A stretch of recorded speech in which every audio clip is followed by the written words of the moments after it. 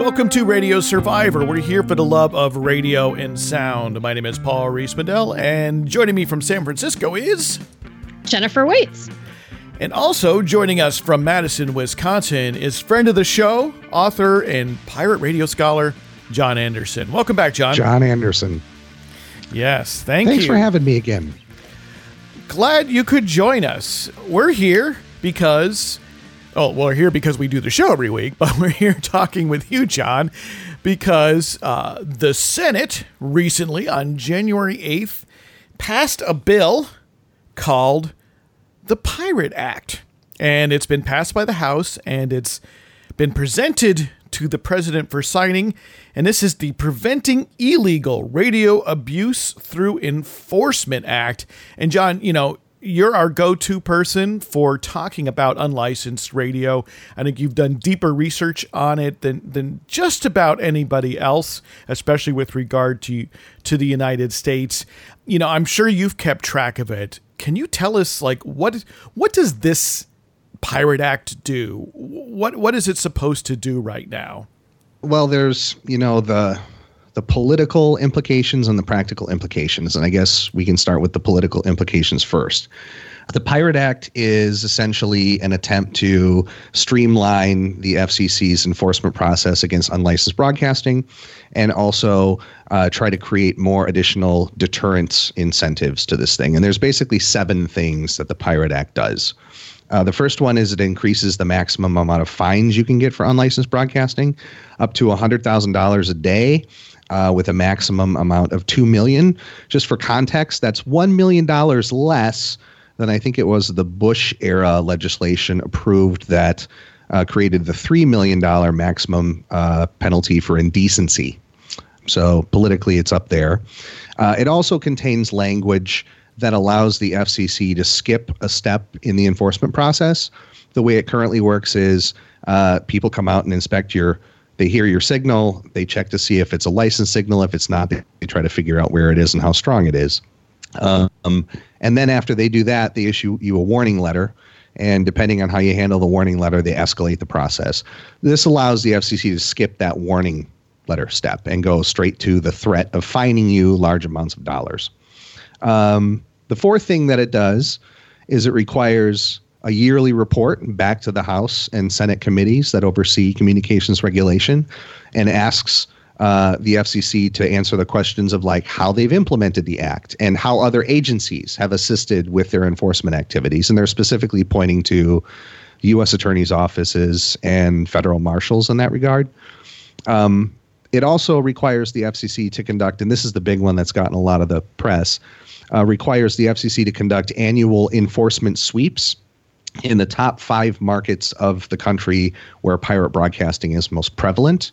And in addition to doing these enforcement sweeps, it also requires the FCC to do a follow-up, quote-unquote, monitoring sweep 6 months after they do the enforcement sweeps. It also prohibits the FCC from preempting local and state regulations that try to combat pirate broadcasting. So, for example, in New York, New Jersey, and Florida, there are state laws that criminalize unlicensed broadcasting. And the Pirate Act basically says the FCC has to work with those states, not preempt their own enforcement activities. And then finally, it requires this cockamamie database to be put together, which would include a listing of all licensed radio stations in the country, as well as any entity that has been charged with unlicensed broadcasting. And the FCC is required to update this database every 6 months.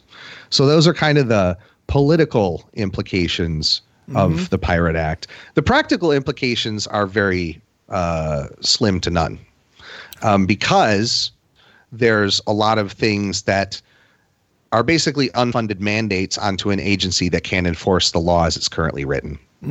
So you're saying the FCC, their problem isn't their mandate to deal with unlicensed radio.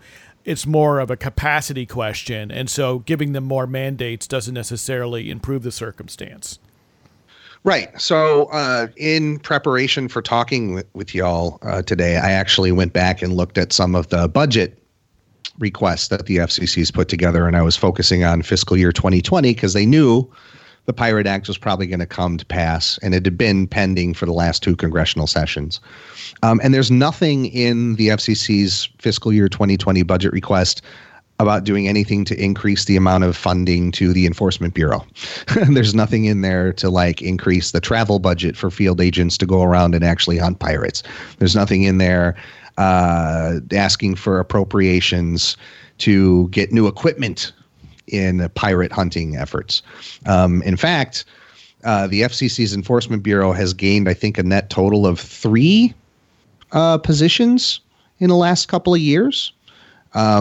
But if you look at that in the context of the entire agency, which has lost 300 positions in the last 10 years, yeah, the trend of austerity within the FCC is still in effect. So Congress has told them to do all this stuff, but the FCC, nor has Congress actually given the FCC the resources to do all this stuff. Well, so why is Congress asking this? What prompted this legislation? Because, I mean, it had overwhelming support in Congress, both sides of the aisle. They're all for this act. Not really. I mean, if you look at on the House side of the Pirate Act, that was where it was initially introduced. The guy who introduced the bill is no longer in Congress because he's been charged with felonious insider trading and resigned his seat. His name was Chris Collins from upstate New York. He resigned. And there he had, I think, 2 or 3 co-sponsors on there. And then on the Senate side, some guy from Montana issued the companion legislation. Wait, and another another senator. Is pirate radio senator, a problem in Montana?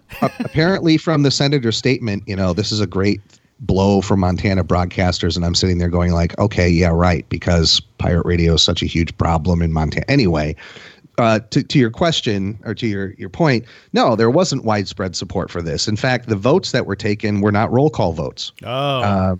In the House, it was a voice vote.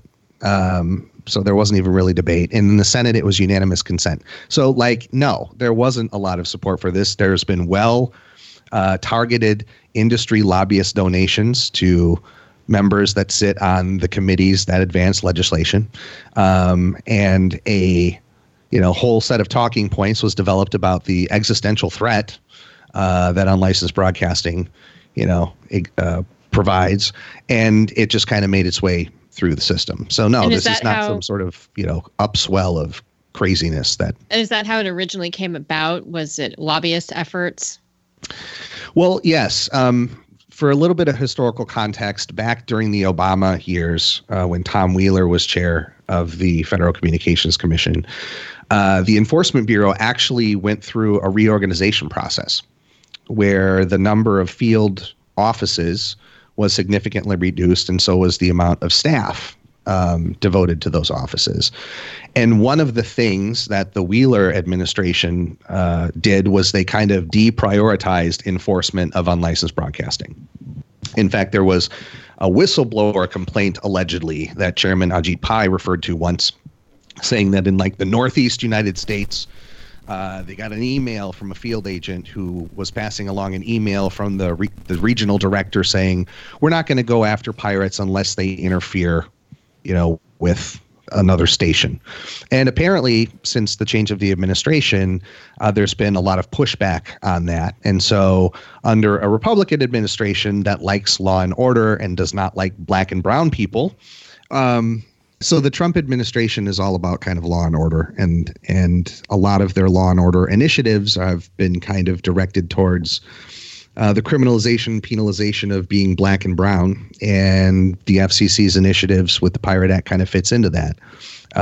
The reason being is because if you look at the hotspots for pirate radio, they typically are in heavily populated urban areas with large immigrant populations. And if you look within pirate radio itself, probably ethnographically and demographically, the largest contingent of pirates who are getting kind of busted by the FCC right now come from Caribbean island nations like Haiti. There was just 2 cases in Boston over the last couple of weeks where the FCC put out these ginormous, $150,000 to $450,000 fines against two pirate broadcasters in Boston. Both of them were actually programming Haitian stations to the Haitian community there. So that's where these penalties are going to disproportionately fall. Hey, John, it's interesting you mentioned that because, something that you've talked with us many times on Radio Survivor here is about how unlicensed stations, especially in cities like Boston, New York, northern New Jersey, Florida, serve these immigrant populations that aren't well served by, commercial or even non-commercial broadcasting, by licensed broadcasters. And, the Boston Globe, of all publications, published an editorial at the beginning of the year, really in defense of these broadcasters, of these particular two Haitian unlicensed broadcasters that received these big fines, saying that the FCC ought to provide some sort of path to legitimacy. Right.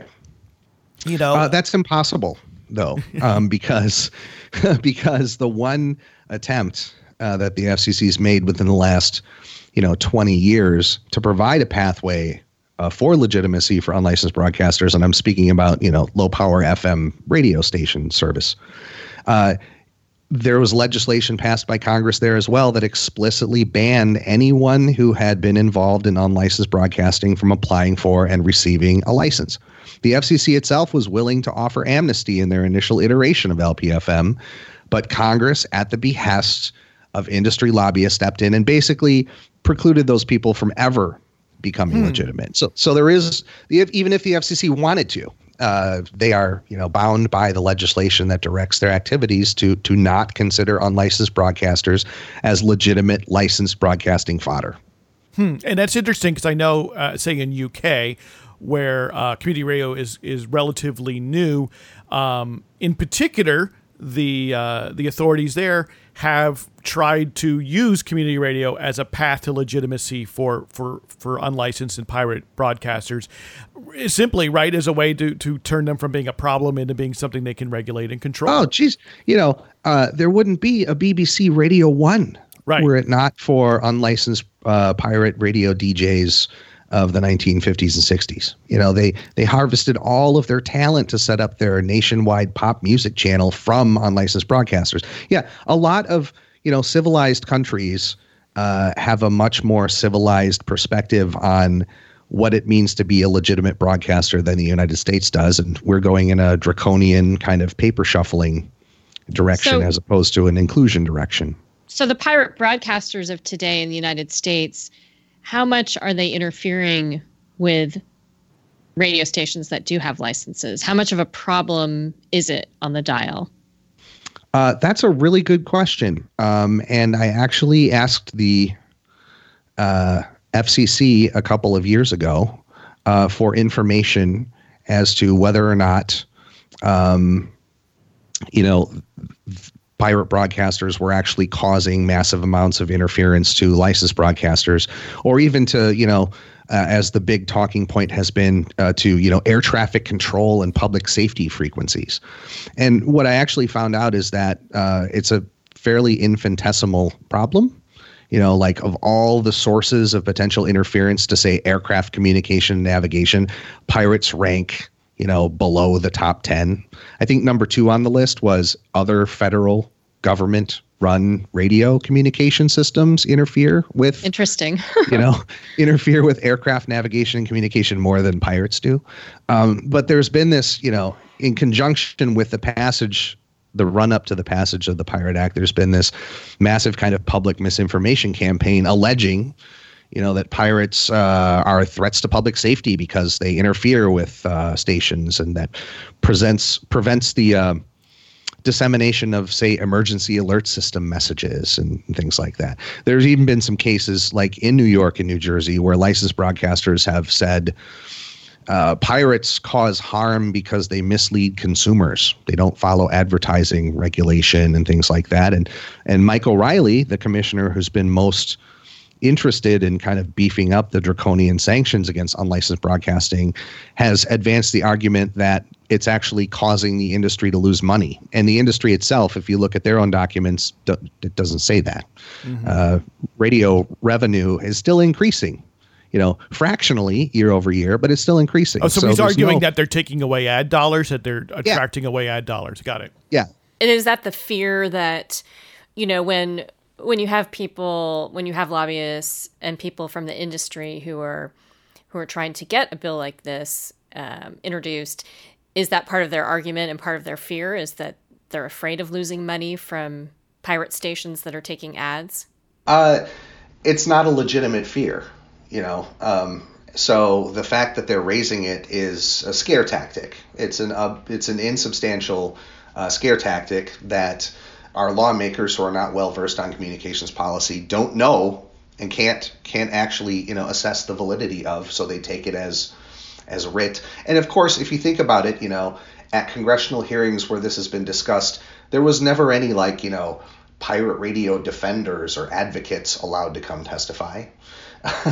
So the entire evidentiary record on which this act is built is functionally illegitimate. And that's just kind of how policy is made and has been for the last 30 plus years. So if they're not actually interfering with that many stations and they're not taking money away from stations, what is it that is motivating people to promote this kind of legislation? That's a great question, Jennifer, and it's also kind of complicated. I don't have a good answer I have my own perspective as to why I think they're doing this, and I think that it's one of these, as what's his face, Noam Chomsky and Ben Bagdickian once said, it's the dig there, not here phenomenon. Right? So instead of actually looking at the state of our media policy and how it promotes access and inclusion to the airwaves, and instead of looking at how, the commercial radio industry specifically in the last 25 years has been decimated by consolidation, automation, and syndication. Instead of looking at those substantive structural problems, we can point to a manufactured crisis and direct legislative and regulatory efforts towards that. I think this is really what it's all about. And again, I think it's because the Trump administration has kind of brought out the more punitive streak in a lot of people.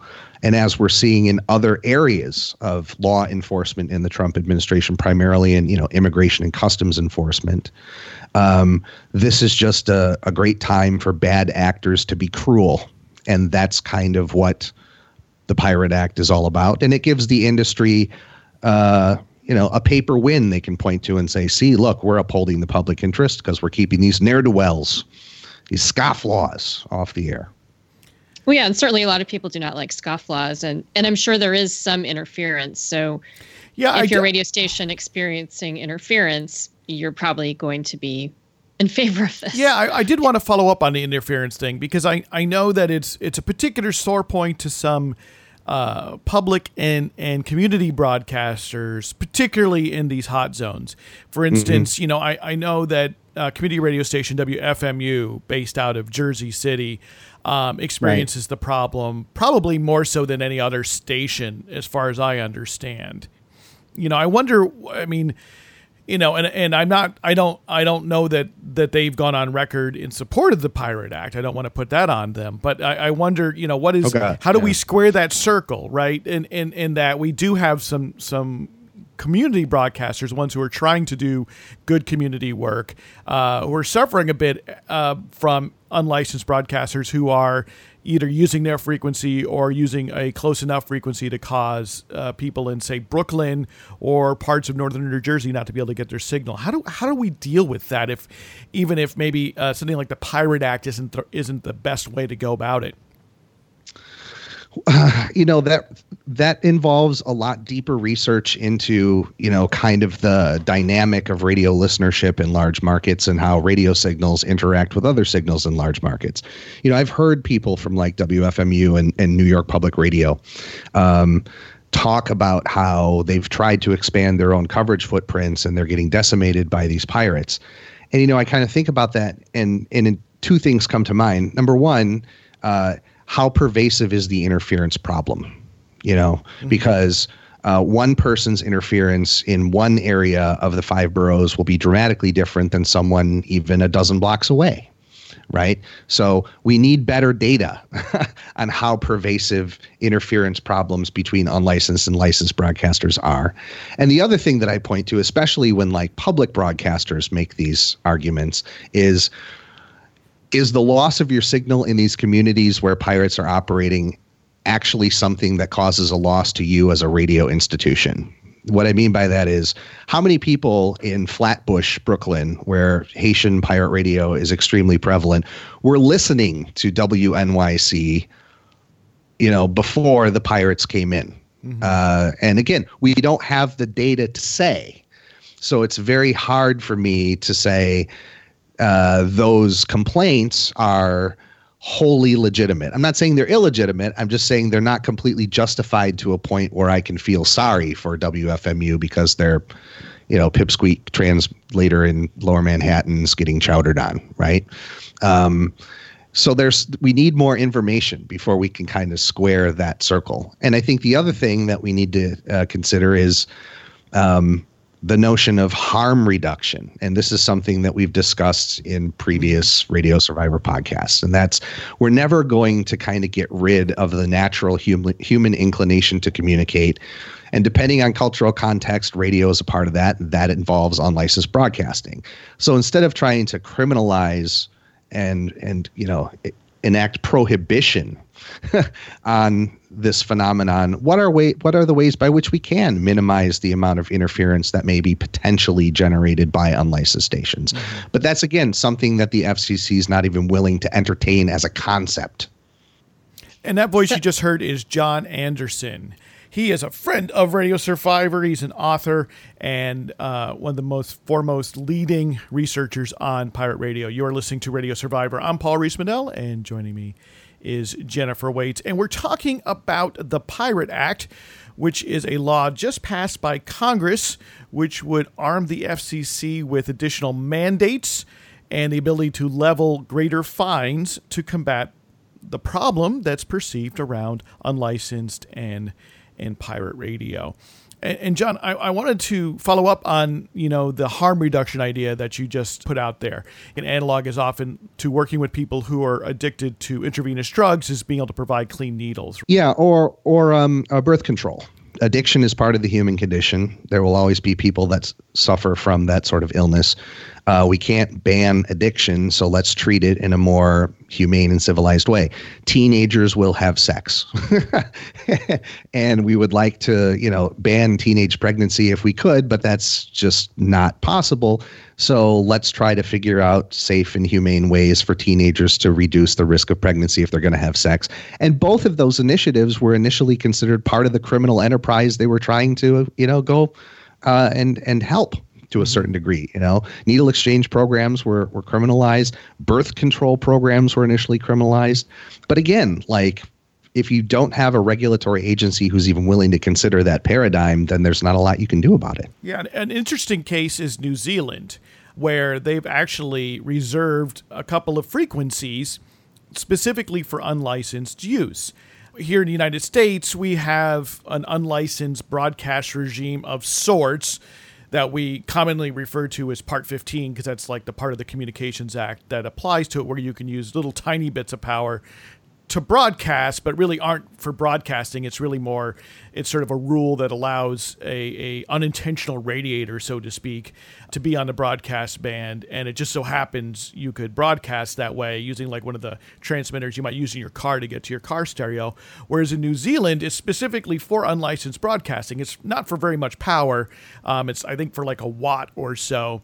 But there's no regulatory requirements around it. Anyone can go on the air on these frequencies, and they leave it more or less up to the broadcasters to kind of work out between themselves, who will use what frequency at what time, which is effectively what, in some ways, pirate broadcasters have to do now, whether it's de facto or by playing an ever elevating arms race. But, there's at least one. I don't know of many other sorts of regimes like that in the world. And New Zealand, by comparison, is not a very urbanized country compared to the United States.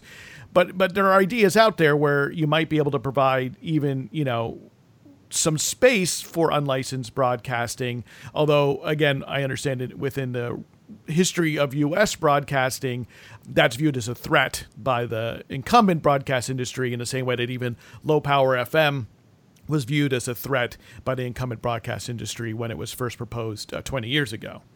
Yeah. And, you know, the other thing that I think is important to kind of talk about when we talk about the political versus the practical effects of the Pirate Act is that one of the talking points about this has been it gives increased amounts of tools to the FCC to do their job. And that's not true. There's no additional enforcement tools really, you know, brought here. And when it comes to actually, you know, following through on the deterrence effect of increasing the fines, those are things that the FCC has no control over. So, for example, if you are fined by the Federal Communications Commission for anything, not just unlicensed broadcasting, and say you just ignore it, you just refuse to pay, the FCC cannot come after you itself. It has to hand off your case to the Department of Justice, to a U.S. Attorney's Office, and that U.S. Attorney's Office has to sue you in civil court, and then they have to get a judgment from a civil court to collect the money on you. So I think part of the deal of raising the maximum fine for pirate broadcasting to $2 million is it might entice U.S. attorneys' offices to take on cases like that because there's the chance of collection. Now, that being said, there's actually federal statutes that mitigate against giving out these big fines. So, for example, both in the U.S. Code and the Code of Federal Regulations, statutes say the FCC must consider a violator's ability to pay. And the way the FCC has interpreted that is show me 3 years of tax returns that demonstrate you're poor. And if that's the case, we'll knock the fine down. So there have been lots of cases in the past where an unlicensed broadcaster has been fined $25,000 or $10,000 or whatever, and it gets knocked down to $500 or $1,000. So who's to say that, you know, giving a Haitian broadcaster in Boston a $450,000 fine is really going to result in a collection of $450,000. The history is not there for that. And if the FCC wanted to get even more hardcore and say you didn't pay the fine and they wanted to come and raid your house or your office space and take your equipment, they can't do that either. They actually need the help of the U.S. Federal Marshal Service. So in order, after exhausting all of this administrative hullabaloo and threats of fining you, if they want to take you off the air, the ultimate power to do that lays outside of the FCC itself. So, you know, there's a lot of law going on here that actually kind of mitigates against what the Pirate Act is supposedly going to do to tamp down on the amount of unlicensed broadcasting in the United States. Another part of it that you mentioned was this database that they want to construct, which I was also sort of fascinated by that. And pragmatically, how are they going to create a database of pirates? Well, Jesus H, I was doing that for 20 years. Like I on my old website, DIYmedia.net, I had something called the Enforcement Action Database. And basically what I did is I went through all of the publicly available enforcement documents and just listed it in chronological order. You know, here's the name of the station, the name of the person, here's where they're from, the frequency, if I could get like, you know, power information and things like that, how long they were on the air. So it's simply a list of enforcement actions. Well, that was what I was doing, but it essentially was a list of pirates, right? Yeah. What the Pirate Act is telling the FCC to do is make an easily accessible database of not only all licensed stations, but all people who've been accused of or convicted of unlicensed broadcasting. So I'm presuming like, you know, they're supposed to have it up, I think, in like 90 days after the bill is signed into law. I presume I could like type in Madison, Wisconsin, and I would get a list of here's all the licensed stations that serve Madison, Wisconsin. And then I get a list of here's all the people that have been accused of running pirate stations in Madison. But I don't know. Like we have no idea. It's sort of funny because it seems to me that if the FCC is aware of an unlicensed operator, and if that's usually because they've already gone out and attempted to flag them and attempted to file a notice of violation. It seems like the enforcement database that they currently have that you can look at their website already is kind of de facto that database. And they already, of course, have a database of licensed stations because that's what the FCC does. So right. it seems sort of a little superfluous to me, I guess, overall. They got to create a new database with existing information for a different subject and put it up somewhere. That said, I did notice in the FCC's 2020 fiscal year budget request that they have asked for an increase of $10,000 in Enforcement Bureau contractual services. So maybe they're going to hire, somebody. They should hire me. I've been doing it for free for 20 That's years. Right. Put it in a Google Doc. Right, well, exactly. And pragmatically, how is that going to be more helpful to have a different interface for the same information? I think it's kind of like along the lines of supposedly publicly shaming people. Got it. Like, it's like when I can find it on Google and it shows that you're in the FCC's bad guy database for pirates. Like when police departments publish the names of men arrested for soliciting prostitution. Something like that. I think that may be the reason why they. I mean, there's a lot of stuff in the bill that talks about data collection. Like, they have to do these sweeps, enforcement sweeps, once a year, and then 6 months later they have to go back to those places and collect information on where the sweep's effective.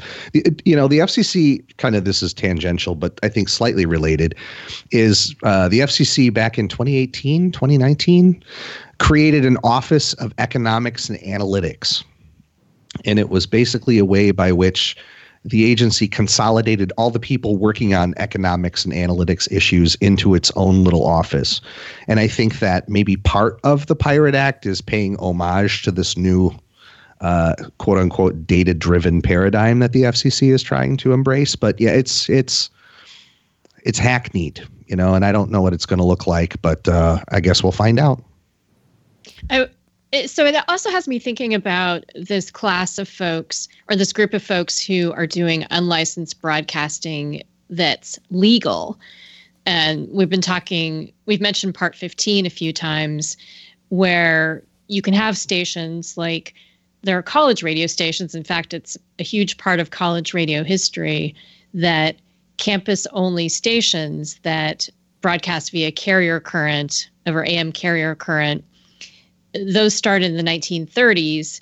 And that was a type of broadcasting that the FCC said was okay because those stations were limited to the college campus. They weren't interfering with other licensed broadcasters. And so I'm wondering, with stations like this that are operating, under the auspices of Part 15 rules, they're operating legally, although they don't have a license. Are they in danger? Are they in any more danger with the Pirate Act? No, partially because the fact that Part 15 power levels are so low kind of means that level of technology is not being used by pirates that want to reach an audience measured in the size of a neighborhood, and actually because of the efforts of lobbying by Part 15 hobby broadcasting enthusiasts, there is a little addendum that's been added to the text of the Pirate Act that says these penalties do not apply to stations that are broadcasting under Part 15. So provided that, those who are using that technology, and this includes, carrier current stations on college campuses, can show the FCC that they're broadcasting within the Part 15 constraints, then there's no harm, no foul. And are there people who are confused by that? Because I was just actually reading through the entire Part 15, which is quite lengthy. Yeah. So how does the station know that it's operating, the way it should be? So there's Part 15's got two different types of regulation depending on whether if it's AM or FM. And correct me if I'm wrong, Jennifer or Paul, but on the AM side, I think it's like 100 milliwatts of transmitter output power. That's pretty much the rule. It's 100 milliwatts transmitter output power, and then there's also restrictions on your antenna. Right, because you can't like beef it up to make it a hugely powerful signal through the 3 meters inclusive of the antenna and ground. And for listeners who are not technical and that doesn't make sense to you, just basically your antenna can be 3 meters long, and folks who are into Part 15 will understand the rest. But yeah, so because a longer antenna ostensibly would be more efficient and allow that 100 milliwatts to go further. So there's very strict restrictions on both the power output and also the antenna length on the AM dial. Right. And on the FM side, it's not a transmitter output restriction. It's a field strength restriction measured from the antenna. So Part 15 broadcasting allows an FM station to put out a signal equivalent to 250 microvolts per meter measured 3 meters from the antenna. How does one measure that? Well, you need a field strength meter in order to do that, right? And a little mathematical formula. But there's no easily, you can't just say, oh, it's 100, milliwatts out of an FM transmitter or a watt. Right. And because I follow this, I mean, there are a couple of shorthands, Jennifer, that you can use. There are transmitter manufacturers that actually submit their transmitters to the FCC for certification for both the AM and the FM dial. And so presumably someone who is using one of these transmitters that is certified and they do not modify it, meaning they don't open it up and play with the innards, they don't change the built-in antenna, they do no additions to it at all. Ostensibly, we should believe that if they're using an unmodified certified transmitter, they are adhering to the law. The thing is, in many cases, they'll be very disappointed with the range that they get. Exactly. I mean, basically, and this is a totally non-scientific way of thinking about it. Effectively, like on the FM side, if your signal goes out further than a couple hundred feet, you may be in violation of Part 15. That's kind of the way. Okay. It's kind of the way to look at it, right? If you could be heard by more than like a city block, chances are you're probably running more power than that would violate that field strength thing. But the whole process of pirate radio enforcement by the FCC is primarily a reactive process, which means it's complaint generated. So lots of Part 15, I think that, kind of like unlicensed broadcasting more generally, Part 15 operation in the United States is probably undercounted because so few people can actually hear the stations. You know what I mean? So they don't even know they're there. And one of the things that brings a pirate to the attention of the FCC is someone noticing that they're there. And that typically involves power above the Part 15 level. So there's another, I know that there are Part 15 stations that might operate using different transmitters. So you might be able to hear that station in various parts of town, even though it's not operating at, this larger power output. It has, like these little transmitters in different places. Does that put them at risk if they're doing that type of thing? No.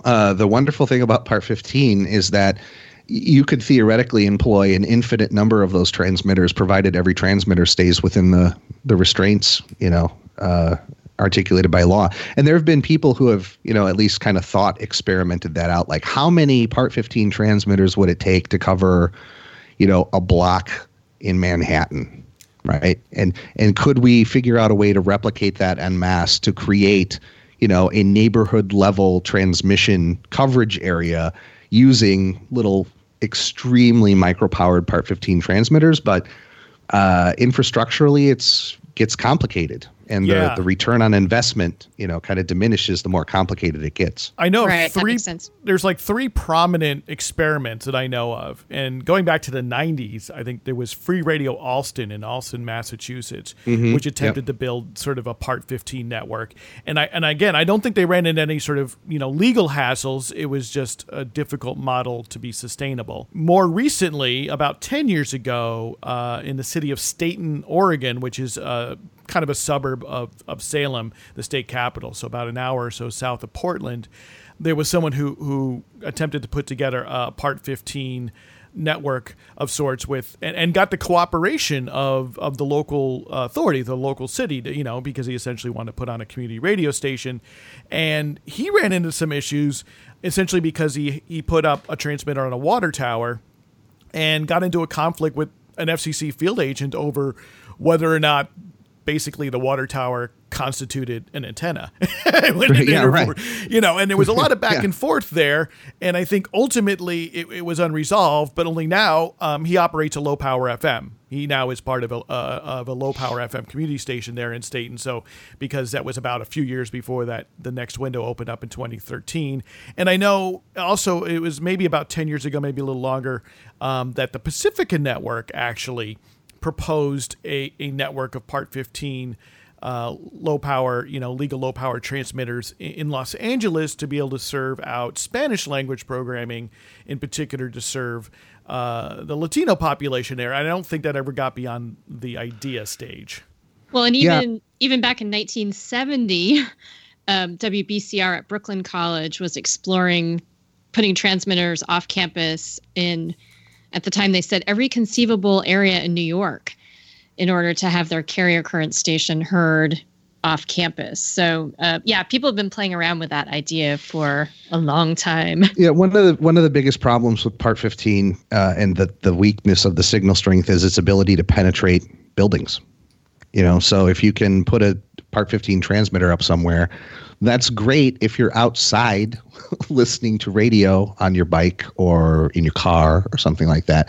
But then you go into your house or your apartment and suddenly the signal cannot penetrate the walls, which means that even if you put up a Part 15 transmitter somewhere and say, I provide coverage to this area, the reality is going to be less depending on what construction materials the dwellings are made of and things like that. So, I really admire the folks who do Part 15 broadcasting because they're trying to basically squeeze blood from a stone, and they're trying to figure out different ways of doing that. And I really kind of groove on that. But as a practical, alternative to broadcasting without some sort of FCC sanction, then no, it doesn't. It kind of falls short in that regard. Well, I'm sorry. Go ahead, Jennifer. Then I'd like to take us down another avenue.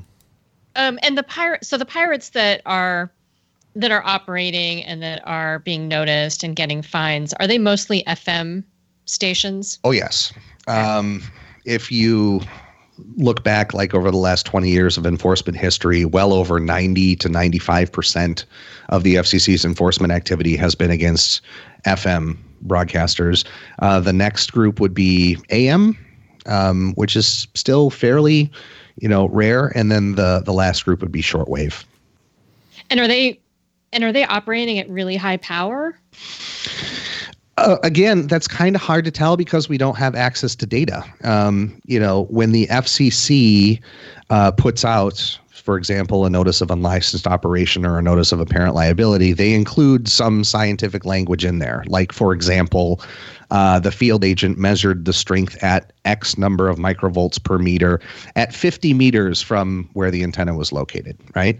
But there's no mathematical formula to translate that into wattage, how much transmitter output power are these stations running, nor does the FCC care what the specific power is. They just care it's over Part 15. Now, there was a study done in the New York metropolitan area by a consulting engineer who actually went around and measured the field strength of pirate stations in New York and New Jersey. And that consulting engineer guesstimated that most stations are probably running above 50 watts of power. Probably a significant number are running in the hundreds of watts. And the consulting engineer even insinuated that a couple of them could be running with a few thousand watts from certain locations, like the tops of apartment buildings or something like that. But there's no way to definitively prove that because we don't have access to the equipment, and there's no easy mathematical formula for translating signal strength into transmitter output power. I've been wanting to do that forever to help me understand a little bit more about the dynamics of how pirate radio stations operate, but it has eluded me for now. Yeah, because I'm curious, are they operating sort of in the same league as low power FM or are they operating, And that's one of the things that, I wonder. That's one of the things that the industry lobbyists have been harping on is one of the reasons to pass the Pirate Act is, there's this guy sitting on top of your apartment building who's putting out 5,000 watts of power into your child's head in the bedroom right below you. And again, without actual data to make that claim, the claim is kind of specious. So, yeah, it's a mess. This is Radio Survivor. We're here for the love of radio and sound. You just heard from John Anderson, friend of the show, author, and one of the foremost researchers in pirate radio. I'm Paul Rees-Mandel. Joining me as well is Jennifer Waits. And we've been talking about the Pirate Act, which is a law recently passed through Congress, which is intended to help the FCC fight unlicensed pirate radio in the United States. You can find Radio Survivor online at radiosurvivor.com, and we'll have show notes to help you dig even deeper into everything we've talked about today. That's at radiosurvivor.com. As well, in most podcast listening apps, you can usually swipe left or right on your phone and see our show notes right then and there. We want to help you get down and as nerdy as we get here on the show. If you have any comments about the program, we'd love to hear from you. Podcast at radiosurvivor.com. So John, if we're going to kind of sum up a little bit our discussion here about the Pirate Act, it sounds to me as if it doesn't show a lot of promise for actually getting at the problem as articulated with unlicensed broadcasters. That there's a number of failure points, and it seems to be somewhat more smoke than fire.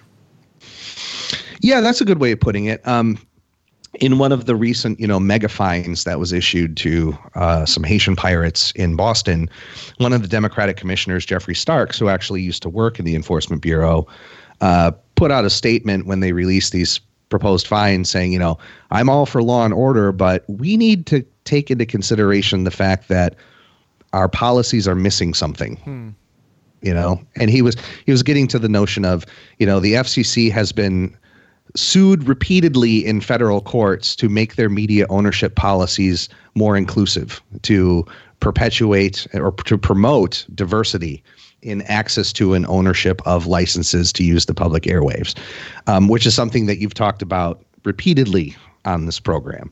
But yeah, is it really going to get at the issue of these stations existing? I guess we'll find out when the first sweeps are done. Yeah, it's going to be curious to be what these sweeps are like, and frankly, I mean, I wonder how this will look, if that makes any sense. Will the FCC be trying to get the federal marshals, and then does that mean that they're sweeping through with armed federal marshals through neighborhoods like Flatbush, Brooklyn, or through Paterson, New Jersey, and how will that be perceived by those communities? Yeah, well, there's a historical analog to this, and I'm thinking back, 20 to 25 years now when, white progressives were kind of the backbone of what we used to call the micro radio movement that precipitated the FCC to even consider LPFM.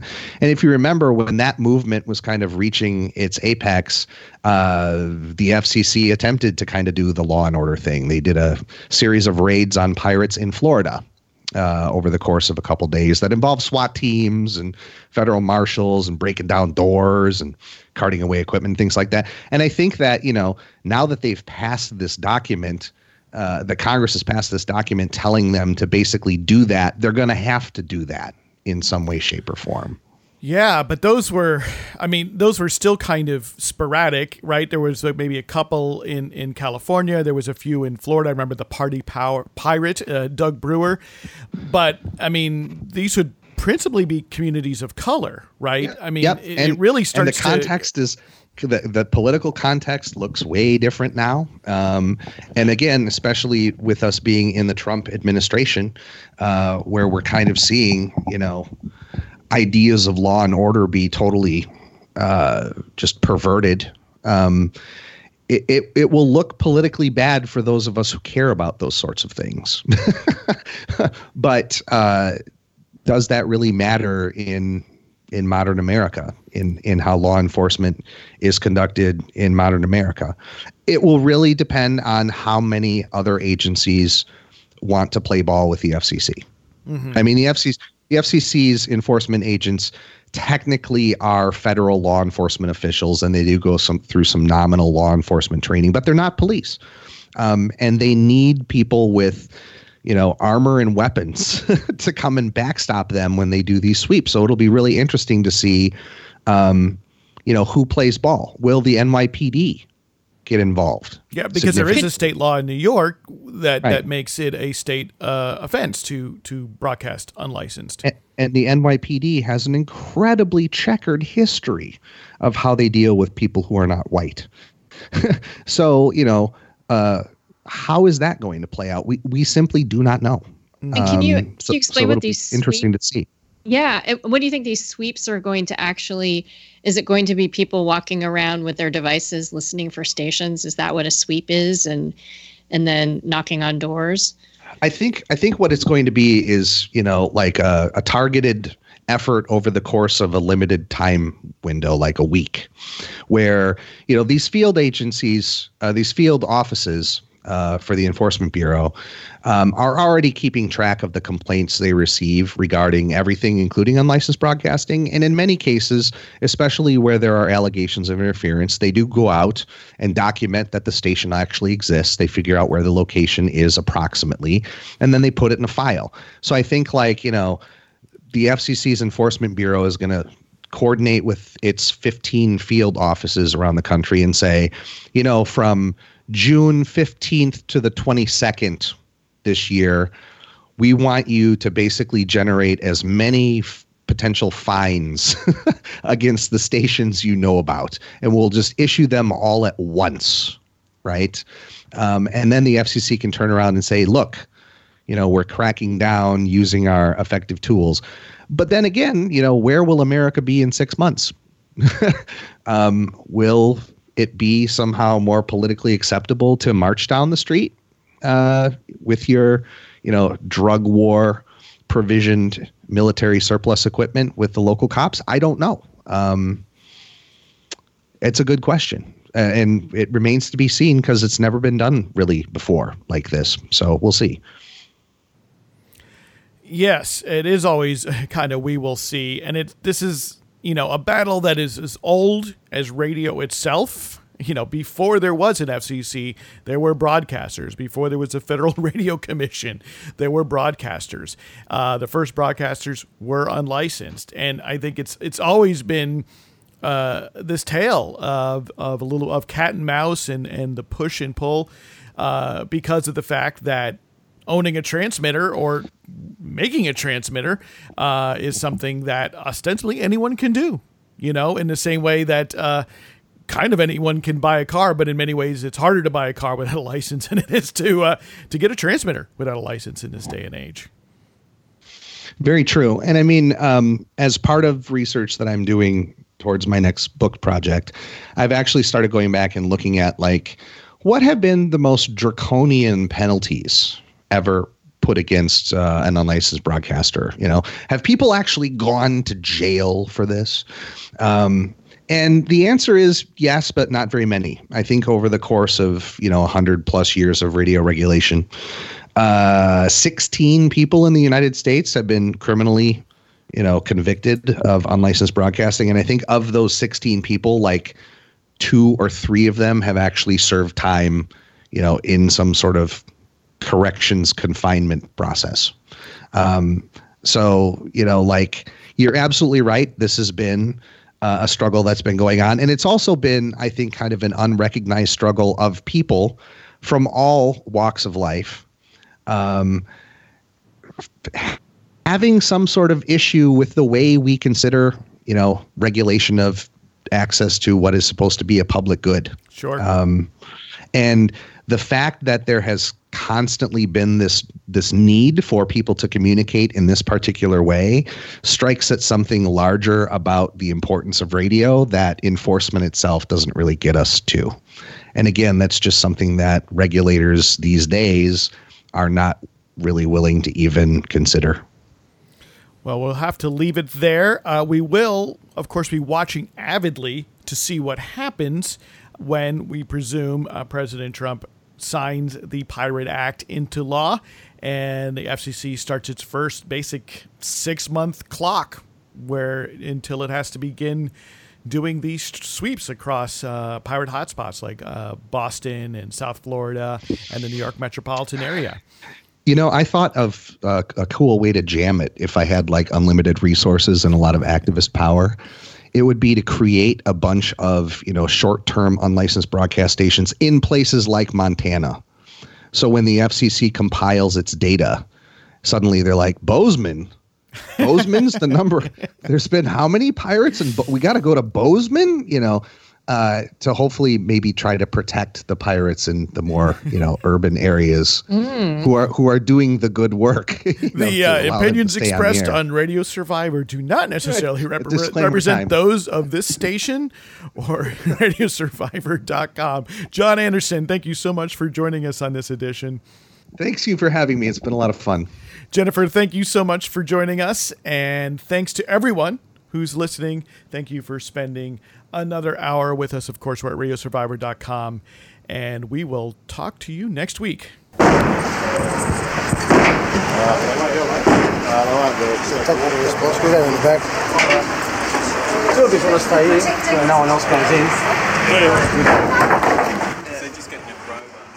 This is Matthew Lasar with Lasar's Letter on Radio. You're listening to a community radio station documenting police in Australia forcibly tearing down a squatter centre in Sydney.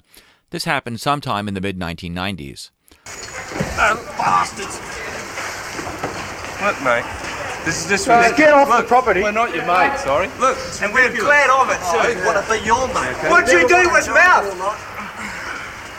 This guy's bleeding from his mouth. What did you do to him? What's his number? Get his number. We've got his number, the scum. If you kick that once more... Stupid man! Your sticks, eh? I'll give you a choice. Yeah, you keep your mouth shut or you'll be in the back of the truck charged with offensive behaviour. Okay? Yeah. Spread them his force. So it's alright for the police to do it? The radio station was Skid Row Radio. It shared an occupied city building on Broadway with a community food center, a free legal advice co-op, and a bookstore.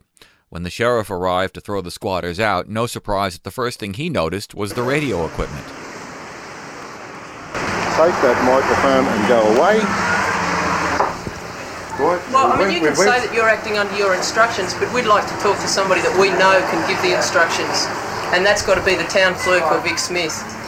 Oh, I see. Yeah, well, that's I mean, we've been through enough with this council to know where we stand, and we know that we can talk to these people, and they should come down here and talk to us. I then suggest that you go and talk to them at the appropriate place. No, we've been talking to them enough, and they should come down here and talk to us.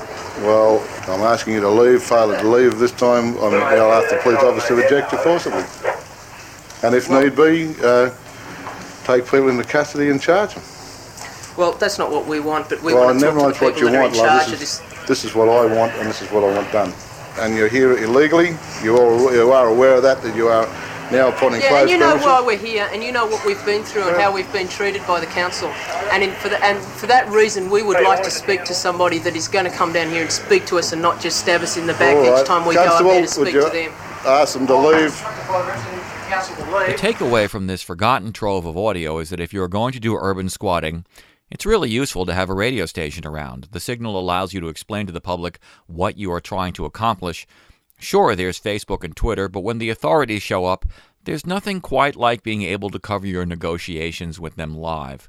Skid Row Radio is still around to this day, by the way, and so is squatting. With income inequality, housing prices, and rent skyrocketing, I expect we'll see plenty more occupation of unused land. This is Lasar's Letter on Radio with some free advice to all occupiers. Grab yourself some airspace as well. So what happened? Oh, I was just trying to walk in the door and a cop punched me in the face. And I went to the ground and they dragged me out the back there and just threw me out against the wall and started telling me to off. So they took you out the back where no one could see you? Yeah. Do you think that's reasonable behaviour from protectors of public law and order? No, not at all, but that's only to be expected from scum like that.